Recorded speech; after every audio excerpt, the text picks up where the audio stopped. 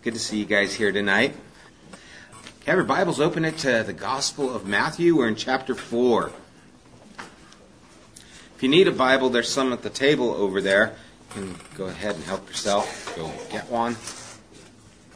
When we ended chapter 3, we left with this incredible affirmation of who Jesus was. He was baptized by John. We talked about the identification that was to us. Being baptized by John, he was taking on this role of our Savior, identifying with us in our sinfulness, being baptized not because he needed to be baptized, as John says, I need to be baptized by you, but Jesus said, suffer, it needs to be this way, and it was really the beginning of Jesus' ministry. We spoke last week about how Jesus and who he is, Jesus the Christ, Christ being Messiah or Anointed One, is connected to the Hebrew tradition and Hebrew scriptures, that the gospel that we believe in is not just what happens on Good Friday, the crucifixion and the resurrection, that the gospel begins with the scriptures that were written long ago about the promise. The promise of the Anointed One who would come, take away the sin, and lead us into that salvation through the resurrection, and ultimately be that reigning forever and ever. And that was why Matthew started off with the genealogy. And we're actually going to go back to Matthew chapter 1 in December when we do our Advent. But we saw last week that the whole beginning of this gospel was setting the stage of who Jesus was, why it was so important that he was connected to these promises, the lineage, how he fulfilled the scriptures, how many times we're going to read even still throughout the gospel, as it was written, as it was written. It's just purposefully done so that we would understand that this is not just someone who's just opened up on the stage all of a sudden, that there is meaning, depth, and history to who Jesus was. And as he gets baptized, comes back out of the water, we hear the voice of God saying, this is my beloved Son, whom I'm well pleased. There's the Spirit descending on him like a dove. Here is a picture of the Father, the Son, and the Holy Spirit, all in one instance. And it was there that he began his ministry and was then, again, recognized as being the one that God was well pleased. Right after, we're going to start in chapter 4, we're going to see that Jesus has this time of temptation. And we're going to look at the 3 temptations that Jesus goes through tonight. Starting at verse 1 in chapter 4, it says, Then Jesus was led by the Spirit into the desert to be tempted by the devil. After fasting 40 days and 40 nights, he was hungry. The tempter came to him and said, If you are the Son of God, tell these stones to become bread. Jesus answered, It is written, Man does not live on bread alone, but on every word that comes from the mouth of God. Why did Jesus have to be tempted? Any thoughts? Why did Jesus have to go through this time of tempting? You don't have to raise your hand. You can shout it out here. This is Cafe Genesis. We don't raise our hands. Just so that you can relate to us on every level. You need to experience temptation like we did. Okay, so to go through some of the things that we go through, to suffer like we go through, right? That kind of makes sense. Now, remember that Jesus is our Savior. If he succumbs to temptation, he's no longer our Savior. There's a lot at risk here. Now, I have heard, and you only hear this come up in theological inquiries or questions. Well, could Jesus actually, have fallen and sinned? Could that happen? I mean, after all, he's the Son of God. Well, I have a hard time believing that it would be considered a temptation if it couldn't happen. Jesus was fully man. Of course, the idea that it could happen, it seems so outrageous. But we have a lot at stake here, and Jesus is in a condition, purposefully so, to be weak. 40 days, 40 nights without food. Has anyone ever fasted? I mean, it's not like, yes, I have fasted. I mean, because when you compare it to 40 days and 40 nights, I don't care how good your fast was. It probably doesn't measure up. Yeah, I fasted for 40 minutes one afternoon. I mean, it's like we don't quite get to this level. We spoke Sunday how Jesus had to be a person of incredible discipline to be able to go 40 days and 40 nights without food as he is surrendering himself, fasting unto the Lord. Now, we want to look at the nature and context of this temptation. Jesus is here to fulfill the Hebrew Scriptures as the promised Messiah, to redeem mankind from their sin by dying on the cross and rising from the grave. What is it that Satan would want to get him, or why is it that Satan would want to get him off track? And what is he trying to get him off track with?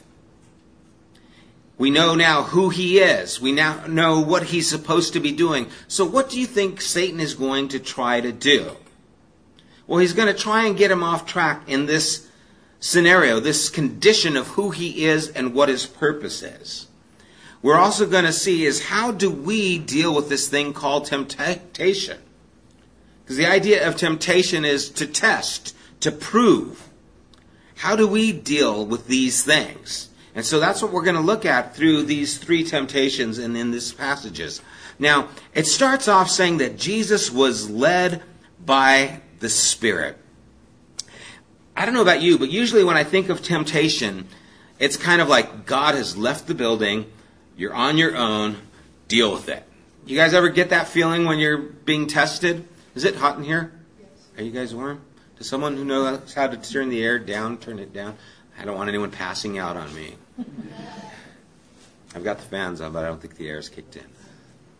You know, we get this idea of temptation that, man, I'm in it on my own. God is not here to help. I don't know where God is. I don't know what's going to happen. God, where are you? We have this plea as if he's just abandoned us. But here it says specifically that Jesus was led by the Spirit, which is a little bit troubling, actually.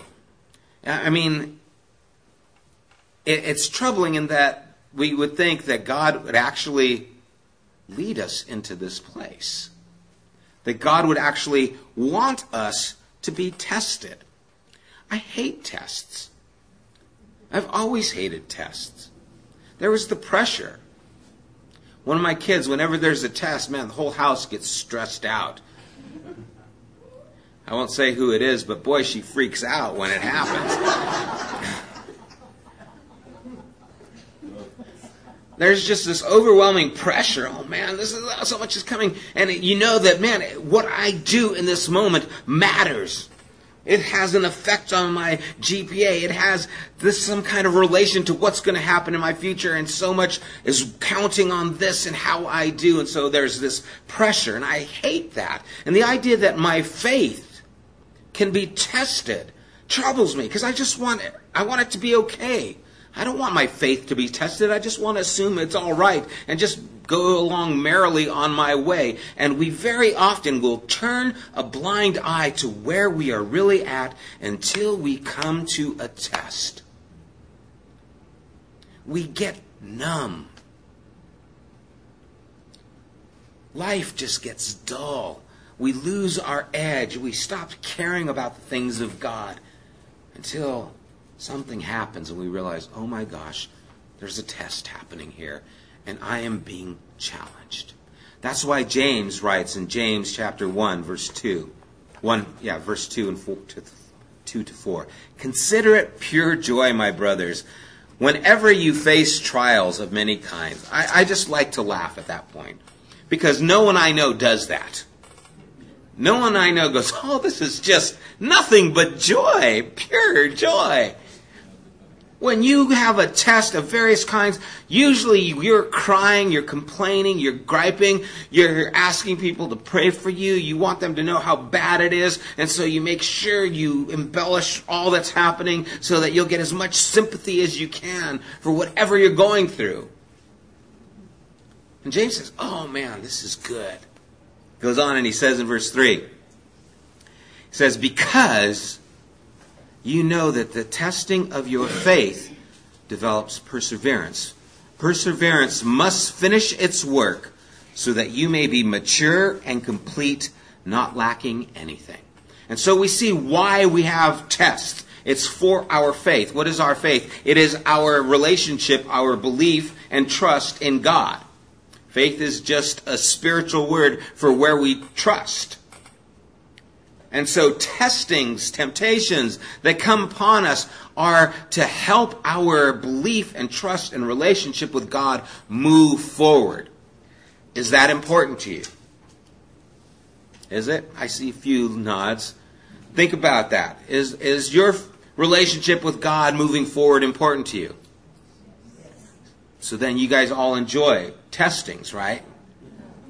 No. Why not? Count it joy. And you see, the disconnect here isn't on the part of the Scriptures.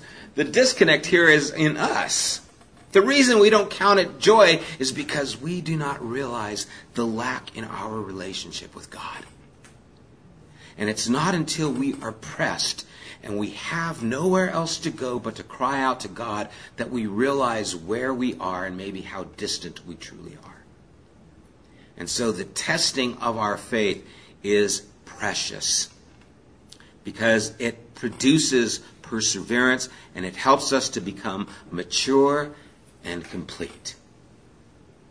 You're not going to get mature, you're not going to grow in this walk with Christ unless you're tested. And so we see that it's a necessity. Even in Hebrews it says, though he were a son, speaking of Jesus, yet he learned obedience.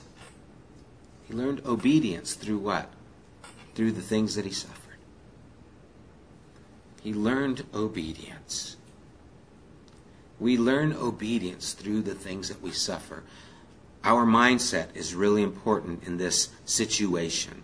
And the idea that the devil then at this time came out here, as he went out to the desert to be tempted by the devil. Now I know the devil is not a popular idea in today's age, but there is an evil that is personified in a being that we know as the devil, as Satan. And the word devil actually comes from the root diabolos, and it is in its meaning to split or to divide. That's the meaning. It is to split or to divide, and it's talking about splitting our relationship with God. That's the idea of the devil. The devil is here to split that relationship that we have, that man had with God, and now that we have with God. And so Jesus goes out into the wilderness, led by the Spirit to be tempted by this person, this devil, this being who is going to try and divide him from his purpose as the Messiah, the Son of God. And that's the stage that is set here. That's what's happening here. And the first thing that he does, as he challenges him, after fasting for 40 days, 40 nights, he was hungry. The tempter came to him and said, if you are the Son of God, tell these stones to become bread. The first thing he does is bring a question to his mind.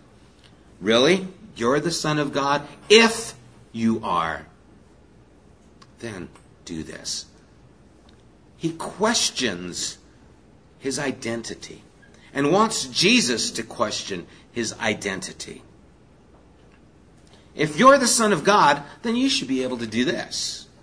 And the whole idea is, how can you be the Son of God if you're here in this desert place and you're on the verge of death?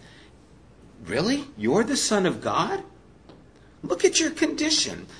And I don't know about you, but can you identify with that kind of scenario? Where you find yourself in a desert place, you find yourself struggling, and you have this question in your mind, I thought God loved me. If God loves me, why would he allow me to do this? What's it doing? It's questioning the relationship you have with God. It's putting a wedge to try and divide you from who you really are as a child of God.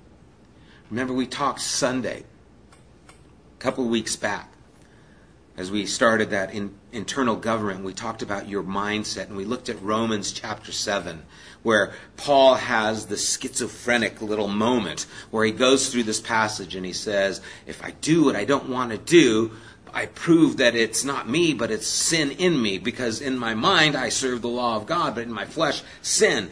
Who shall save me from this wretched condition? Thanks to Jesus Christ. And this battle that he's going through is something that calls into question, who are you really? Look at all the things that happen to you. Look at all the difficulties you go through. Look at all the weaknesses that you have. Who do you think you are? If you're really a child of God, you shouldn't be that weak. You shouldn't go through this testing. You shouldn't be in this position. There's the questions. There's the testing. There's the challenge to our belief in our relationship with God. Remember, we talked about Paul saying, with my mind, I know who I am, but I still bear the weakness in this body. But it doesn't change who I really am. And we are constantly being challenged in this area of our identity and our relationship with God. If you're really a Christian, how could you have those thoughts? Anyone ever think that? If you're really saved, how could fill in the blanks? And what's happening? The question if is there to split and to divide you from the relationship with God.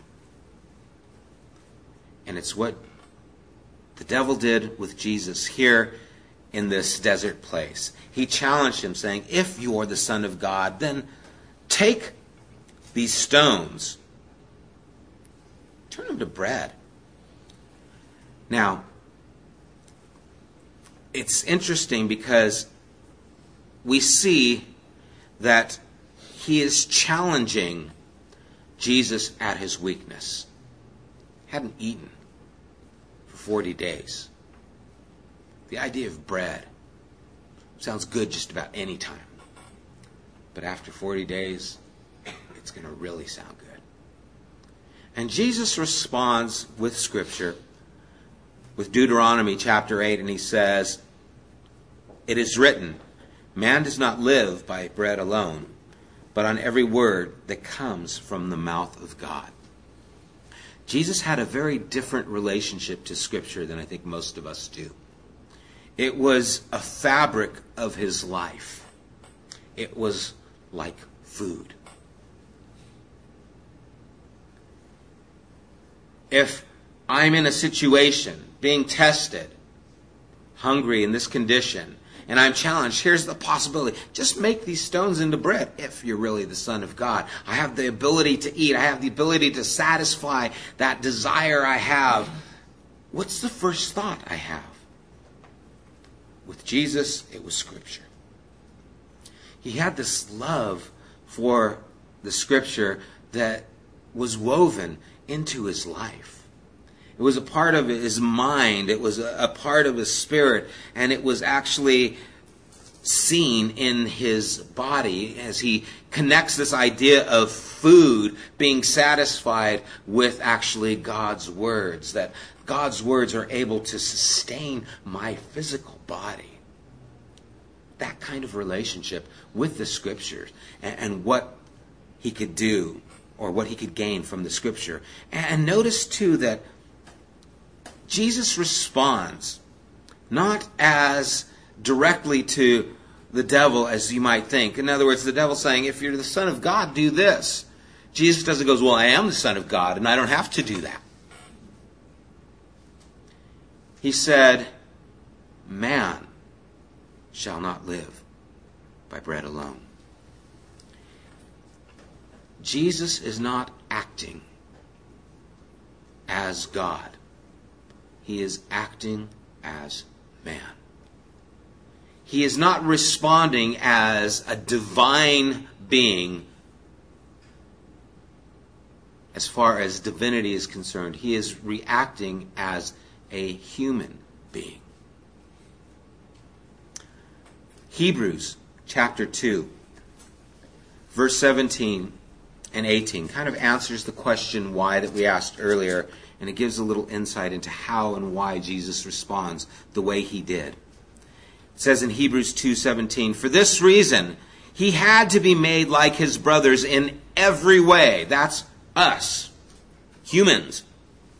"In order that he might become a merciful and faithful high priest in service to God, and that he might make atonement for the sins of the people, because he himself suffered when he was tempted. He is able to help those who are being tempted." You see, we need to be clear. It was a man who resisted temptation here. It was not God. It was a man. He did not do this with extra help. He did this as a man. In Jude it says, "To him who is able to keep you from falling and present you blameless to the Father." You see, that's available to us. Jesus is conducting himself as we are to conduct ourselves. Jesus is walking, living, acting as a man governed by God. He is our example. There is this terminology in theology called hermeneutics. And the idea is taken from the Greek, where Hermes was this go-between between Zeus and the humans. And the idea of hermeneutics is that Jesus is our go-between. He is the one we identify with. Since we can't see who God is clearly, we can see who God is clearly in Jesus. And so as Jesus goes through temptation, what we do is we see, that's how I am supposed to be. And he did this as our brother so that he could secure us. So that it's not God coming down and doing something that's not identified with us, that it is a man submitted to the will of God, perfect without sin, conducting himself as you and I are supposed to conduct ourselves. He is our example. Now, where are you compared to this example? That is always a question. That is always supposed to be where we are looking at to see, how do I measure up to the person of who Jesus is? And we will never be what we should be. We will always be in Romans chapter 7 somewhere. I know what I'm supposed to be, but I'm not quite what I should be. But we do not lose sight of our brother, our high priest, who is our example. And as man could be, was in the desert tempted, and did not succumb, but responded and said, no, man doesn't live by bread alone, but every word that proceeds from the mouth of God. I can get all that I need from who God is and what he's given me in his word. That's our example. He goes on, verse 5, the second temptation. He says, "Then the devil took him to the holy city and had him stand on the highest point of the temple. 'If you are the Son of God,' he said, 'throw yourself down, for it is written, he will command his angels concerning you, and they will lift you up in their hands so that you will not strike your foot against a stone.' Jesus answered him, 'It is also written, do not put the Lord your God to the test.'" Now, Satan comes back with a reverse strategy. He first attacked his weakness, his hunger, trying to get him to succumb to his physical hunger and weakness to get the food, make the rocks into bread and satisfy that hunger. But that didn't work, and so now he tries a second attack, and he's going to attack his strength. He's going to come at him spiritually through Scripture. And so he uses the Scripture. And again, he challenges him, if you're the Son of God. Now, the first one is, if you're the Son of God, how can this be happening to you? You need to survive. You need bread to eat. God's abandoned you. If you're the Son of God, take this rock and turn it into bread. Now he's challenging him again, and he says, if you're the Son of God, make God prove it. throw yourself off the temple so that the angels will catch you up, and it'll be spectacular. After all, the people are looking for a spectacular Messiah. They are looking for someone who will do something just like this. And so if you're the Son of God, do this. After all, this is what the Scriptures say. And he challenges him spiritually now. And he challenges him in that area of strength, but what he tries to do now is pervert the Scripture to get Jesus to come to what his desire is, Satan's, rather than God's. I wonder how many times the devil has used Scripture to divide people from God. I wonder how many times people will know the words but not be connected to the heart of God. How many times people will use Scripture and misrepresent who God is in the name of Jesus. And they will quote passage, chapter and verse. And you've seen these things, and you've heard of these people. Sometimes there is this group that will go and picket at funeral services for the soldiers who have fallen. And they'll say that, this is God's judgment because we are lenient towards homosexuality or something like that. And they're sitting there and they're just trying to defame this intensely horrific moment in these people's lives, saying this is what you get because God's mad at us. And they'll have scriptures posted on their picket signs. And I wonder how many people Satan has divided from the heart of God and has used Scripture to do it. You see, it's not how much you know. In fact, if you have a lot of information without the right spirit, it can be a very dangerous thing. Out of context, manipulating Scripture for you rather than for God. And whenever we use Scripture for our self-serving motives, we're on dangerous ground. Even if we're looking at the Scripture correctly.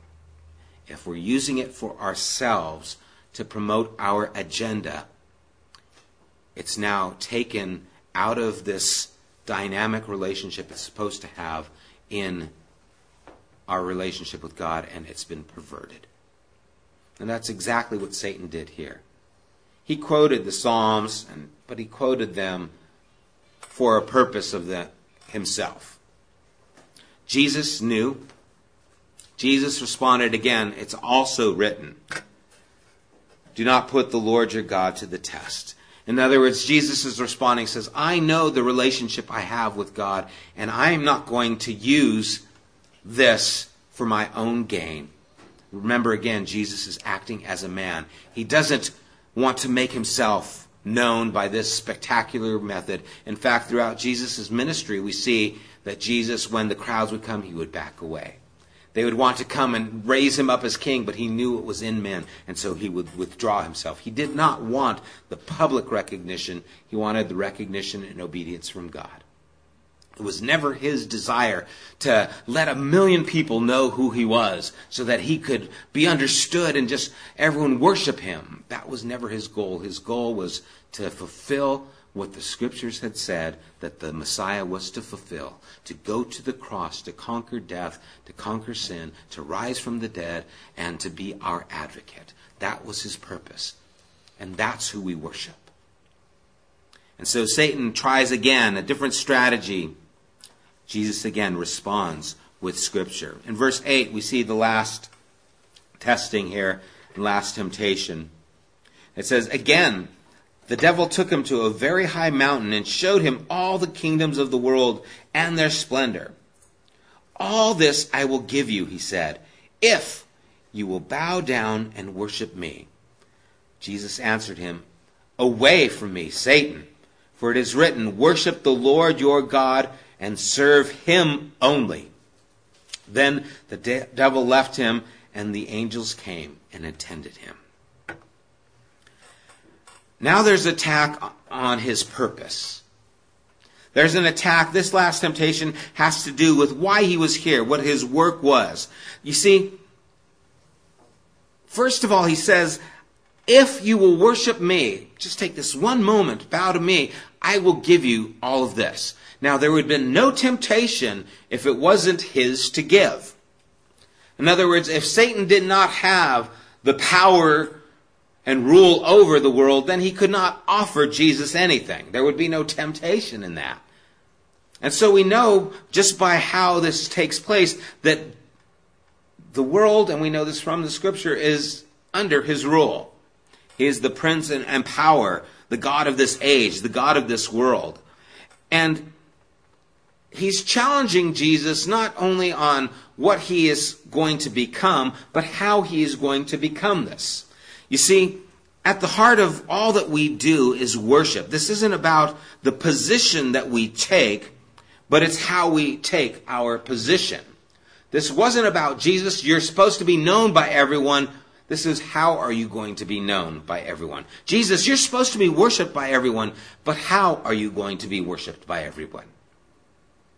And I think a lot of times Satan is very subtle in trying to get us to see things in a way that just, it would be a lot easier if it was done this way. I know God has his plan, but here's really the easy way, a shortcut to get what God wants for you. Oh, bypass all that, devotion stuff, all that, surrendering your life, being obedient. Just bypass that. We can get to a new kind of holiness. It's a lot quicker, it's a lot easier, it's a lot more friendly. Just do it this way. And think about it. All Jesus had to do was bow down, worship devil, and then he could be worshipped, and then he could take charge. He could end world hunger right here, right now. He could turn stones to bread. He could feed a multitude with just 5 loaves and fishes. Think of the things that he could do. He could heal the multitudes, disease, famine. It would be abolished. There would be no more genocide. The wars that we've gone through, he could have stopped it all. Doesn't it make sense? Jesus, bow down, get it done, and fix this thing. Take the shortcut. Boy, it just makes a lot of sense. And you see, we want to take the position, but how do we take that place? How do we take that position is as important as the position that we take.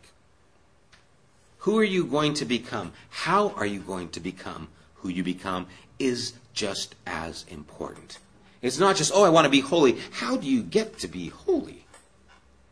I want to be right with God. How do you get to be right with God? What is the means that you get to that place? Jesus said, if you go through any other place but by me, you're a thief. How do we get to be who God has called us to be?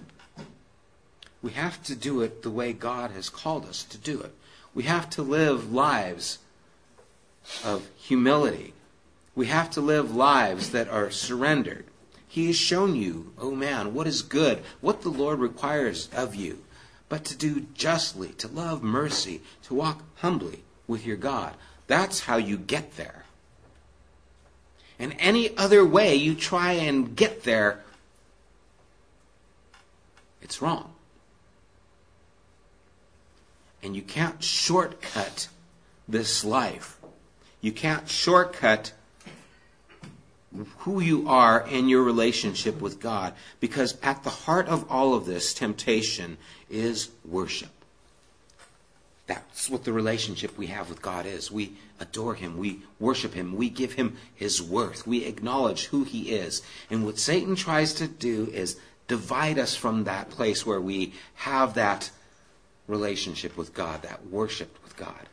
Well, you don't need to go that way. Here, go this way. It's a lot easier. And he divides our devotion, our love, our connection to God so we can get to the place where we want to get to a lot easier.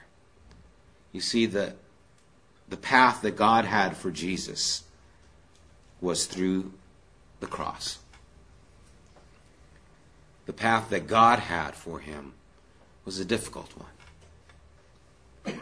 Satan would want to bypass that, bypass the cross, bypass the rejection that you're going to get from the disciples and all those people. Make the world better. Make it right now. Do all these good things.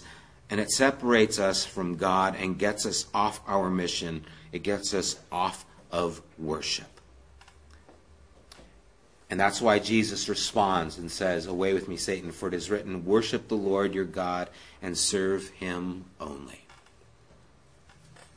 And this brings an understanding of what worship is. It's not singing. What worship is giving God the place in your life that he deserves. It's giving him what he's worth. And that's why Paul could say in Romans 12, "I urge you, brothers, by the mercies of God, present your bodies living sacrifices, wholly acceptable." It's your reasonable form of worship. It's the least you can do. It's giving of yourself to him. That is your form of worship. And so worship is giving of ourselves, our will, to God. Worship is living like Jesus did, obedient to his Father, not taking the shortcut, not giving in to the spectacular, not satisfying or living for his physical life. Jesus exemplified who we are to be, people who are hungry for God in a spiritual way. People that want to be what God wants us to be, the way God wants us to be. People who give to God our very lives because that's the least we can do. And that's what we are called to be, and that's who we are called to be. The moment worship is taken out of our lives, we become less than what we are supposed to be. The moment that Satan can divide and separate us from this idea of worshiping God, we have just fallen and are not what we should be.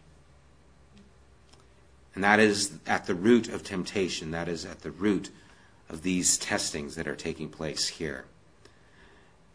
We will fail to be who we are meant to be.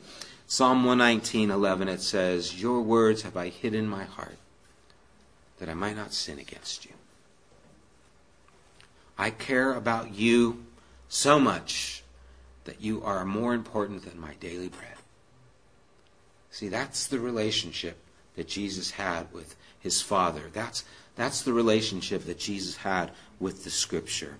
That's how he looked at this relationship with the Lord. Turn to 1 Corinthians chapter 10. We're going to close on this.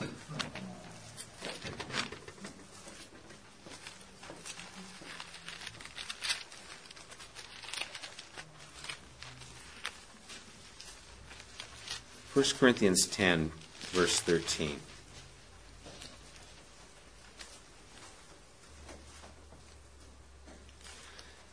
It says, "No temptation has seized you except what is common to man.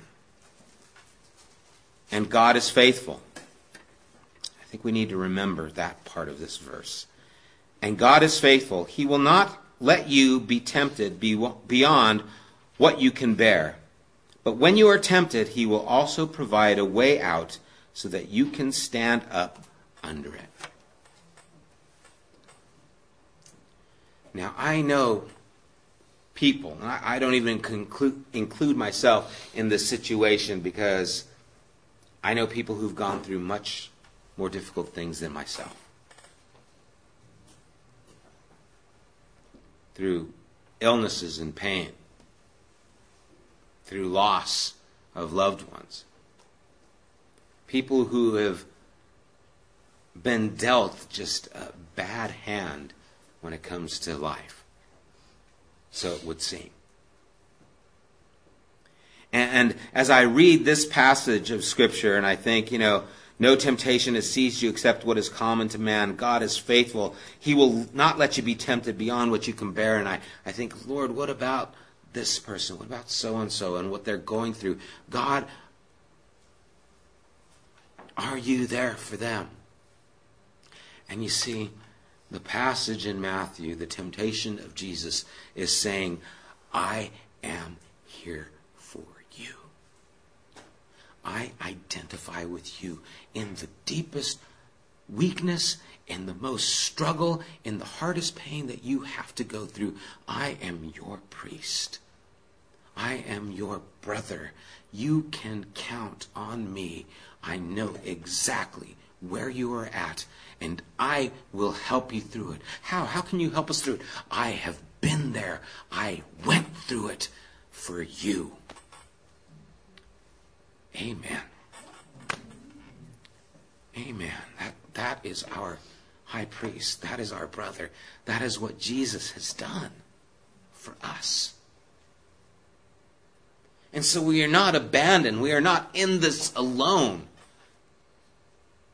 God is not distant. He led Jesus.